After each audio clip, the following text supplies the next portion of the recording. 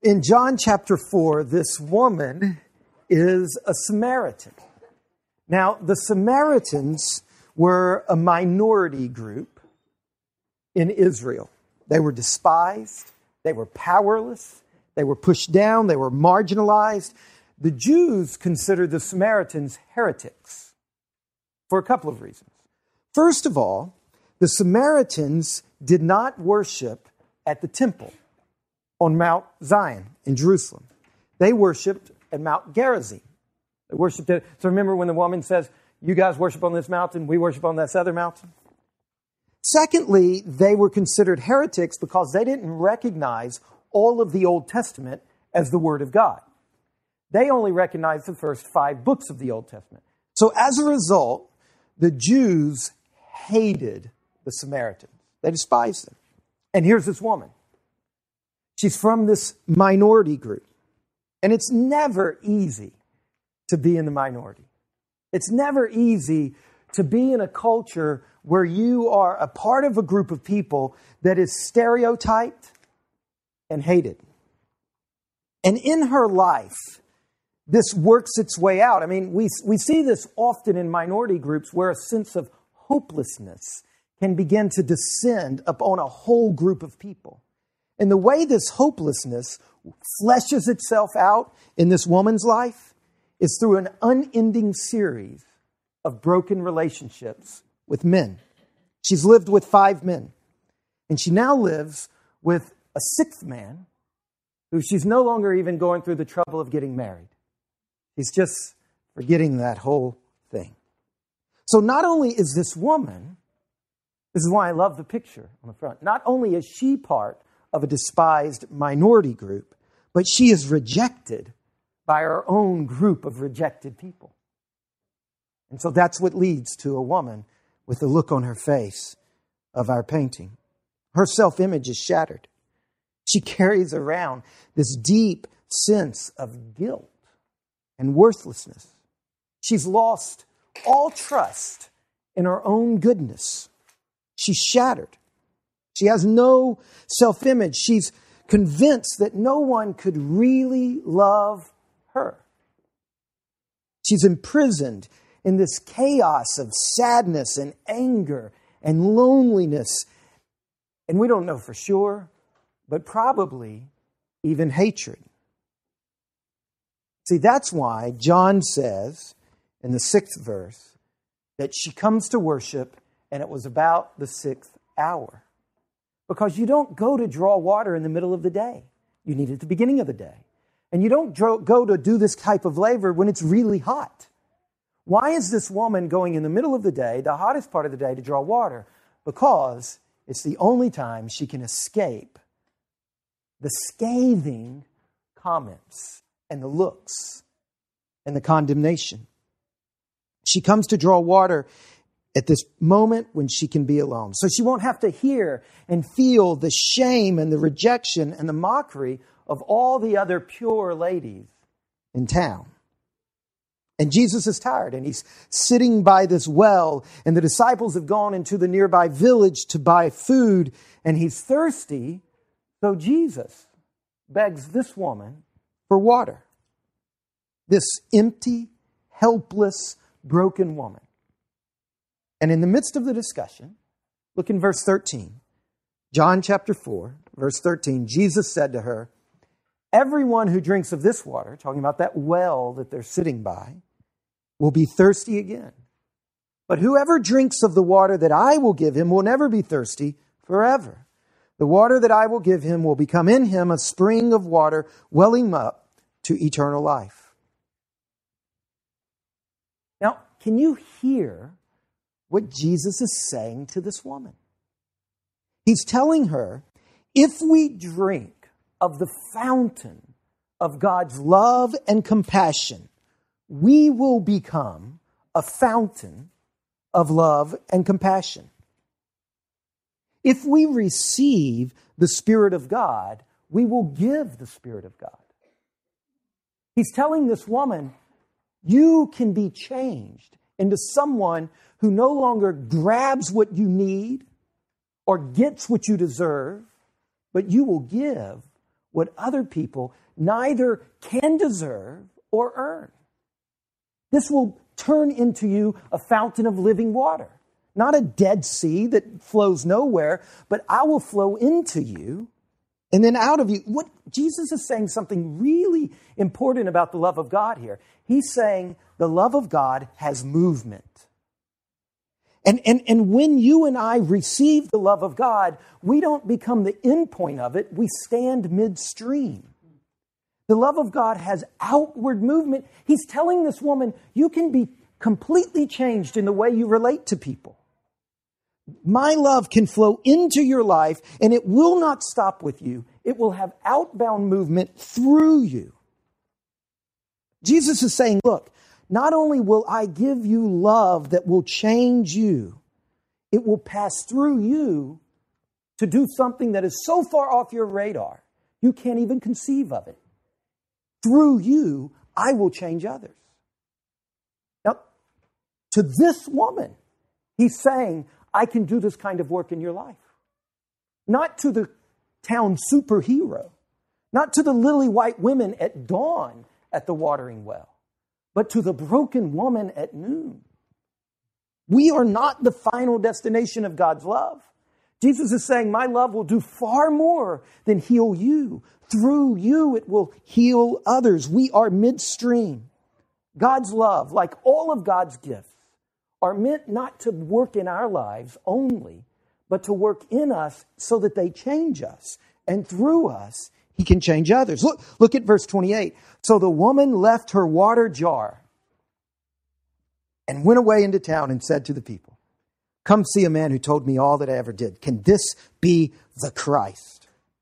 She runs off to the village so excited, she leaves a very valuable object behind. She leaves her pitcher of water. Why? Because now there is living water flowing in her heart, and she doesn't need that pitcher anymore.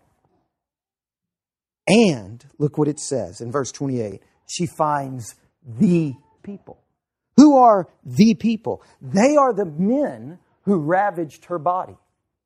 And they are the women who destroyed her reputation. This is the town that has rejected her. To those people, she runs.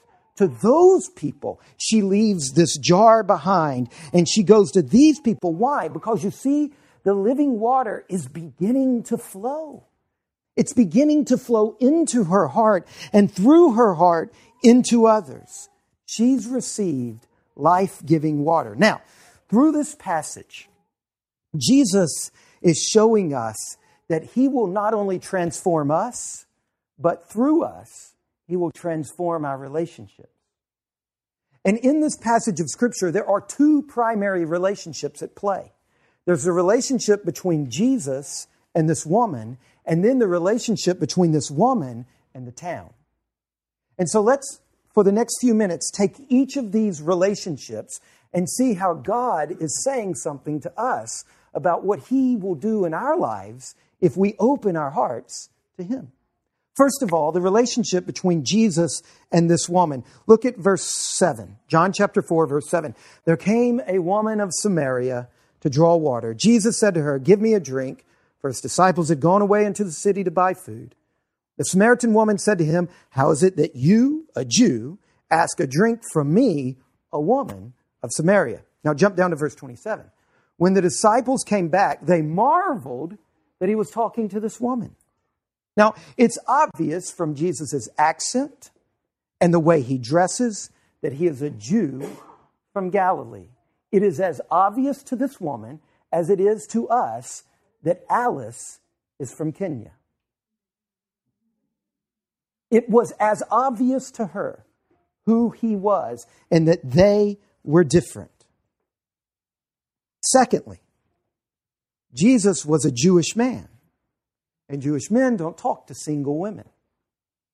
That was a rule that everyone knew in that society. Thirdly, Jesus was a rabbi, and rabbis do not have conversations with moral lepers. This woman was astonished on all three counts, and rightly so, and so were the disciples. But Jesus, cutting against this strong cultural norm, he offers this woman, who is so profoundly different from him on all three levels, he offers her friendship. Friendship. Remember Romans chapter 12 that Aaron read to us? Look, listen to verse 15 again. Rejoice with those who rejoice. Weep with those who weep. Live in harmony with one another. Do not be haughty. Did I just say haughty? Haughty. But associate with the lowly. Never be conceited. One of the things that really blesses me is how this church and this community has been shaped by God in this way. One of the things that God's love does is it transforms us so that we can become the kind of people who offer friendship to people who are different than us. Anybody can be a friend with someone who's just like them. But Jesus is offering friendship to a woman who is so profoundly different than him. And he's modeling for her, and he's saying to us, that's what his love does. You know, Harrisonburg was not always this kind of melting pot that it is now. It was settled by the Pennsylvania Dutch and the Scotch Irish. And over the last 2 decades, there's been an enormous influx of refugees and immigrants. The Harrisonburg school system has gone from an ESL program of 4%. 4% of the students in the Harrisonburg school system 15 years ago, only 4% had to take English as a second language. Now, 41%. Now, because of the way God has worked in this community, it's working.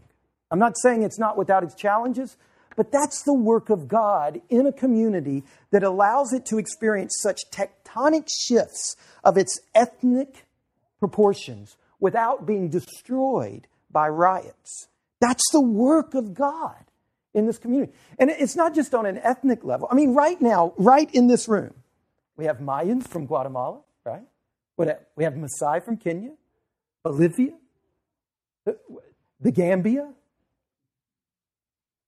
We have people I'm from Louisiana. I mean, all over. This is the work of God in our church.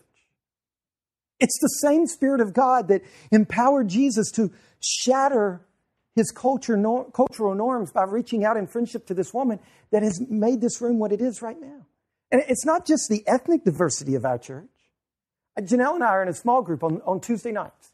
Now, in this small group on Tuesday nights, there is Janelle and I, middle-aged. Well, Janelle's middle-aged. Couple, we have 5 young children, the Goods, who are grandparents. Amelie and Jeremy, a couple, boyfriend, girlfriend in college. Jen Westfall, a single mom. I mean, nowhere in our culture would this type of people decide to just go on vacation together. Because the gravitational pull of our culture is friendship is based on affinity and chemistry. But the gravitational pull of the Spirit is entirely different than that. This is a way God is working in our church. And this is just a taste of the new heavens and the new earth. How God works in us and gives us this ability. His love flows through us and reaches out to people who are different than us. Now, what I'm trying to point out here is that one of the ways God transforms us is by enabling us to have friendship, real, genuine friendship with those who are different. And there's a profound difference between friendship and friendliness. And you know what the big difference is between friendship and friendliness? Eating meals together. See, friendly is what occurs in public spaces and safe spaces. Friendship is what occurs in your home. Anybody can be friendly to the guy who's different than them on the street because there's no vulnerability and there's no danger. But friendship is the kind of thing that Jesus did that caused his disciples to raise an eye. Friendship is when we reach out. The world says birds of a feather flock together. But the Spirit of God does something entirely different. So that's the first picture of God's love in this passage. We see it flowing through Jesus into a friendship that he offers in a very gutsy and courageous way to this woman who's very different from her. Now, the second concrete way that we see Jesus transforming our lives in this picture in this story involves a relationship between this woman and her town. Look at verse 28. This woman leaving her pitcher and running back into town. Now, don't allow the brevity of the passage to trick you into thinking that that was a simple moment in time. Who was this woman and who was she running to? She was running to a group of people who had ravaged her. They had used her body, and then they had used her reputation. The very people who scorn and despise her, this is a real woman, really running toward a group of people she had really sinned against, who had really sinned against her. And this had built up over time. And what about Romans 12, verse 17?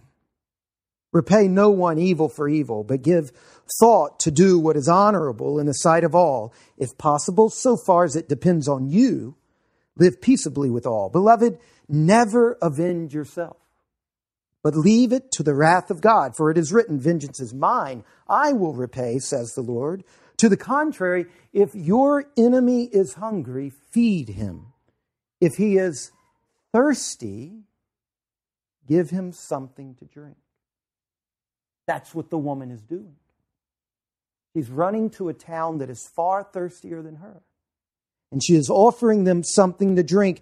For by so doing, you will heap burning coals on his head. Do not be overcome by evil, but overcome evil. Do you see her? She's overcoming the evil of this town that they've committed against each other. She's overcoming it by this incredible act. Now look, God is insistent here. Christians, do not let relationships die without a fight. That's what's going on here. She's fighting for reconciliation.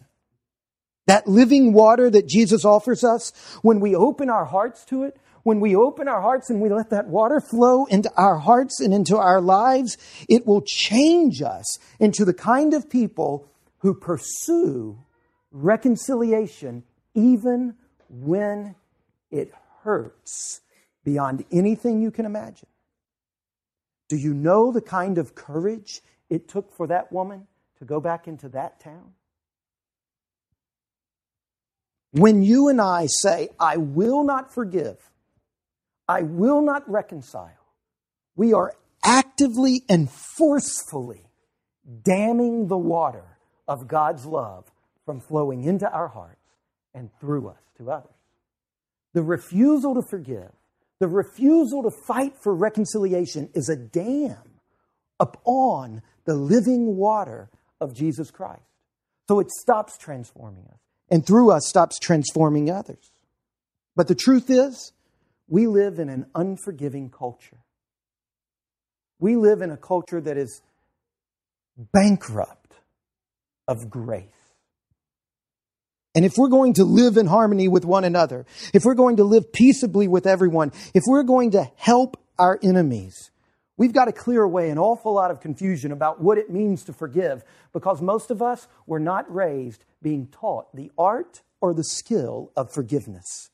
And we have no idea how to wade through very tricky waters when it comes to being harmed and extending forgiveness. So let's pause here, and I want to walk through some basics of what the Bible teaches us about forgiveness. Because in that woman's race back to town, that's what's playing out. Number one, forgiveness involves two actions. The first one, to forgive someone, is to pronounce, to claim that that person has sinned against you. To forgive someone is to claim that someone has sinned against you. When I say to Alec, I forgive you, if Alec doesn't think he's done anything wrong, he knows I've just claimed he did something wrong to me, right? See, to forgive someone is to claim someone has sinned against you. You're accusing a person of deserving forgiveness, of wrongdoing. It is not forgiveness to shrug off what somebody's done and to act like it did not occur. That is not forgiveness. That's cowardliness. It is not forgiveness to sweep something under a rug.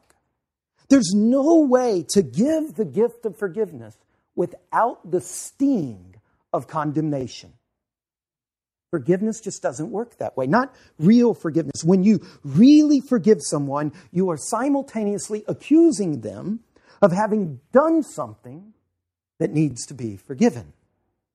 That's the first action involved in forgiveness. The second action involved in genuine forgiveness is the generous release of a real debt. So forgiveness has two actions. First, it's to pronounce someone has done something wrong. And second, it's to come back behind that and to actually release them from a real debt. See, justice requires an equivalent punishment. Justice requires that. But forgiveness gives up the right to an equivalent punishment. It releases them from the debt. See, forgiveness is a gift. It's a form of giving. I give you a release. I write away the debt. I tear up the contract. To forgive someone is to give that person the gift of existing as if they had not committed the offense at all. When I forgive you, I absorb the injury. Leo Tolstoy, he put it this way. By forgiving a person, he said, I swallow the evil and I prevent it from going further. Look at it this way. Revenge multiplies evil. Justice contains evil, but forgiveness overcomes evil. Forgiveness involves those two actions.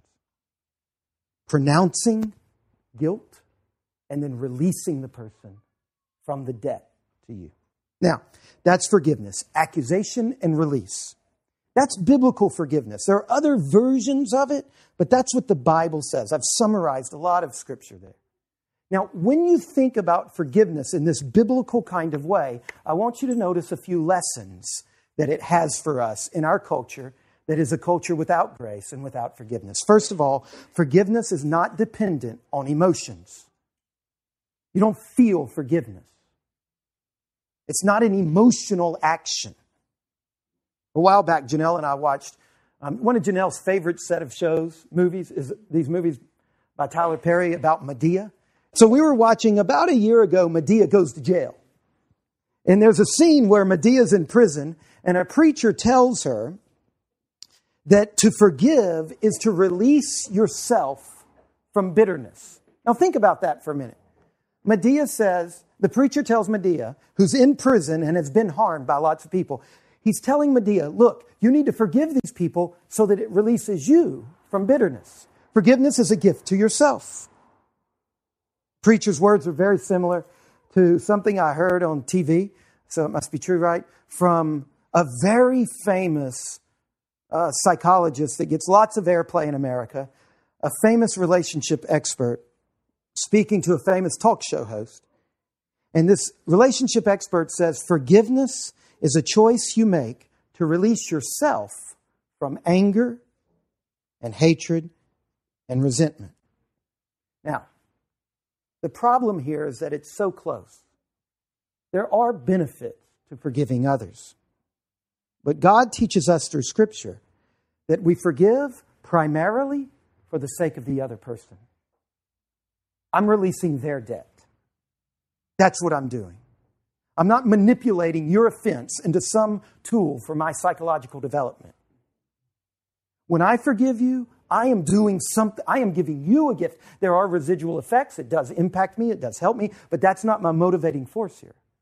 My motivating force is to release you from something. Forgiveness is this gift.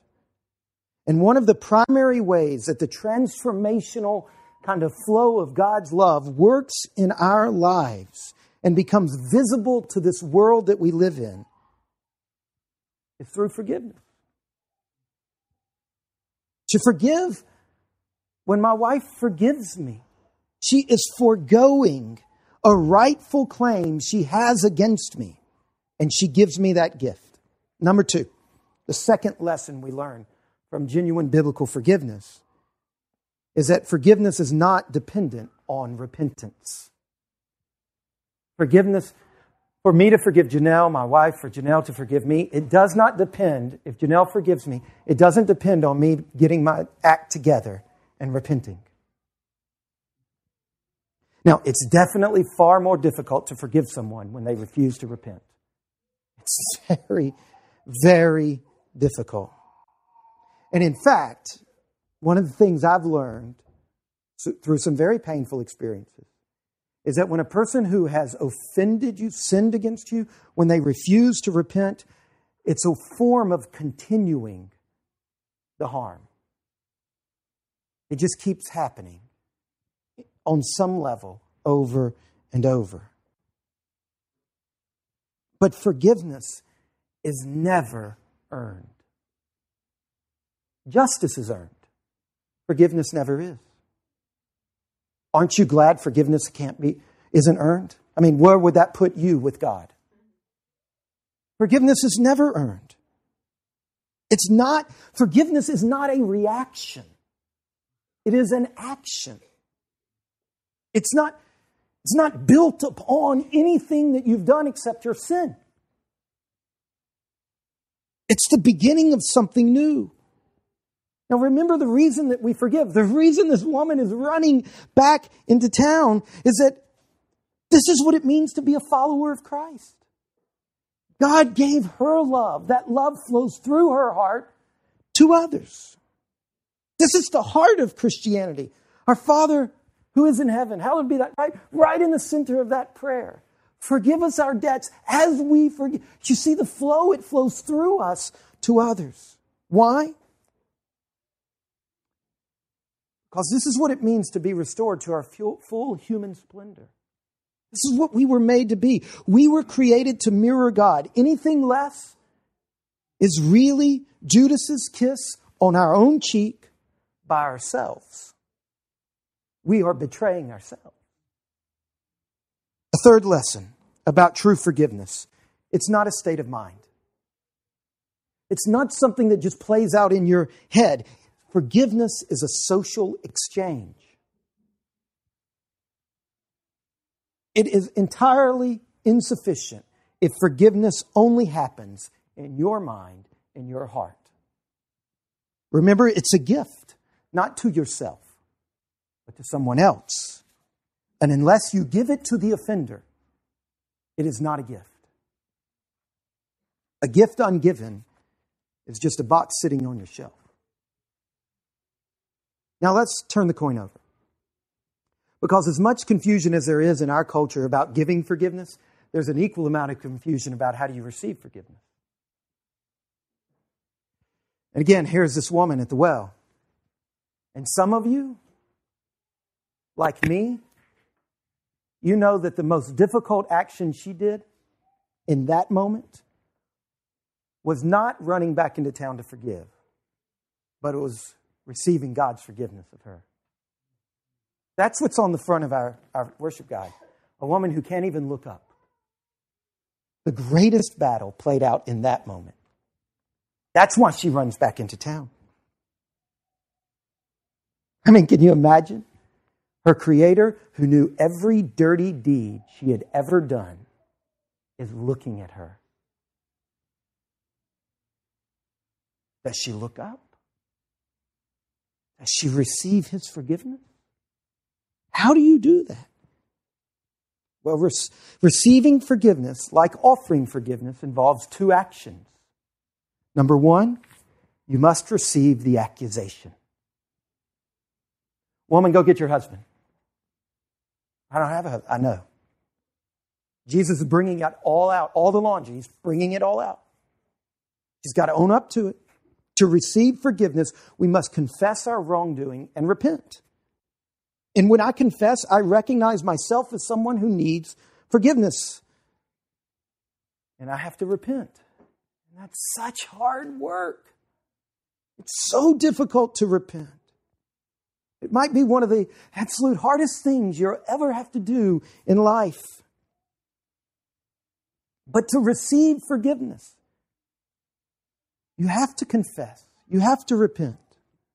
In other words, it's a gift given, but a gift unopened. To receive the gift, to open the gift, you have to confess. You have to repent. That's the first action. We receive the accusation through confession and repentance. The second action involved in receiving forgiveness is that we must receive the release from debt. That's so hard. How do you do it? Well, let me just say, it is simple. It's not easy, but it is simple. How do you receive the release from a genuine debt?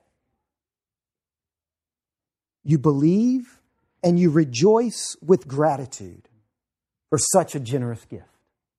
You believe it's been given to you and you receive it with joy and gratitude.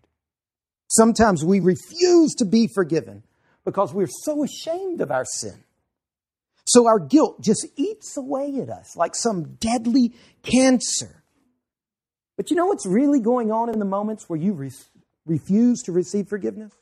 You know what's really going on there? You are choosing the pain of self-inflicted punishment. You're choosing that over the pain of receiving a handout like a beggar. In other words, refusing forgiveness, refusing to be forgiven, is really a matter of your pride. It's proud people who can give you the shirt off their back, but never take anything as a gift in return. That's pride. It's saying, I would rather the pain of suffering self-inflicted punishment and guilt and shame for what I've done than suffering the pain of humiliation of being a beggar. It's choosing one pain over the other. But you know the irony is, self-inflicted punishment, like any punishment, punishment cannot release you from guilt. Only forgiveness can. That's the irony. Your pride is causing you to choose a route that will never lead to release. Remember what I said? Justice, you cannot earn forgiveness. You can only humbly receive forgiveness. Like I said, this is hard work. And the road from this sermon to actually forgiving and receiving forgiveness is a long, painful road filled with all kinds of obstacles. And some of you in this room, you may need to rage in anger for a while against someone or something or God Himself. But please, get on the road. Work this stuff out. And if you do, one day, if you just embrace the river of God's love and you begin to turn your heart toward Him, even in small increments, just turn toward Him. In your pain and your suffering and your offenses, turn toward Him. And if you do, His love will chip away at the granite of your heart. And it will transform you, like it transformed this woman. So Jesus transforms our relationships by giving us this living, flowing water of love, and it changes us. I mean, I look at this woman at the well, this thirsty, empty, broken woman. And do you see Christ knocking at the door of her heart? She opens her heart to Christ, and it changes her. One final piece of encouragement. Offering friendship to people who are different from us and offering forgiveness to our enemies. I want you to think of both of these actions as gifts. The gift of friendship to the stranger and the gift of forgiveness to the enemy. Think of these as gifts. And when we give these gifts, the Spirit of God will take them. And no matter how long they are covered by the dark earth in the cold of winter, Spring will come. And new life will sprout up out of these gifts. It may appear sometimes that you give in vain. You offer friendship in vain. You offer forgiveness in vain. And you just keep getting treated in painful ways. But you keep doing it. And the Spirit of God, like He resurrected Christ and made His death produce an abundant fruit, the Spirit of God will take your gifts of friendship and forgiveness, and either in this life or in the life to come, He will raise a harvest more abundant than your wildest dreams. Let's pray. Father, thank You for Your word and Your way and Your work in our lives.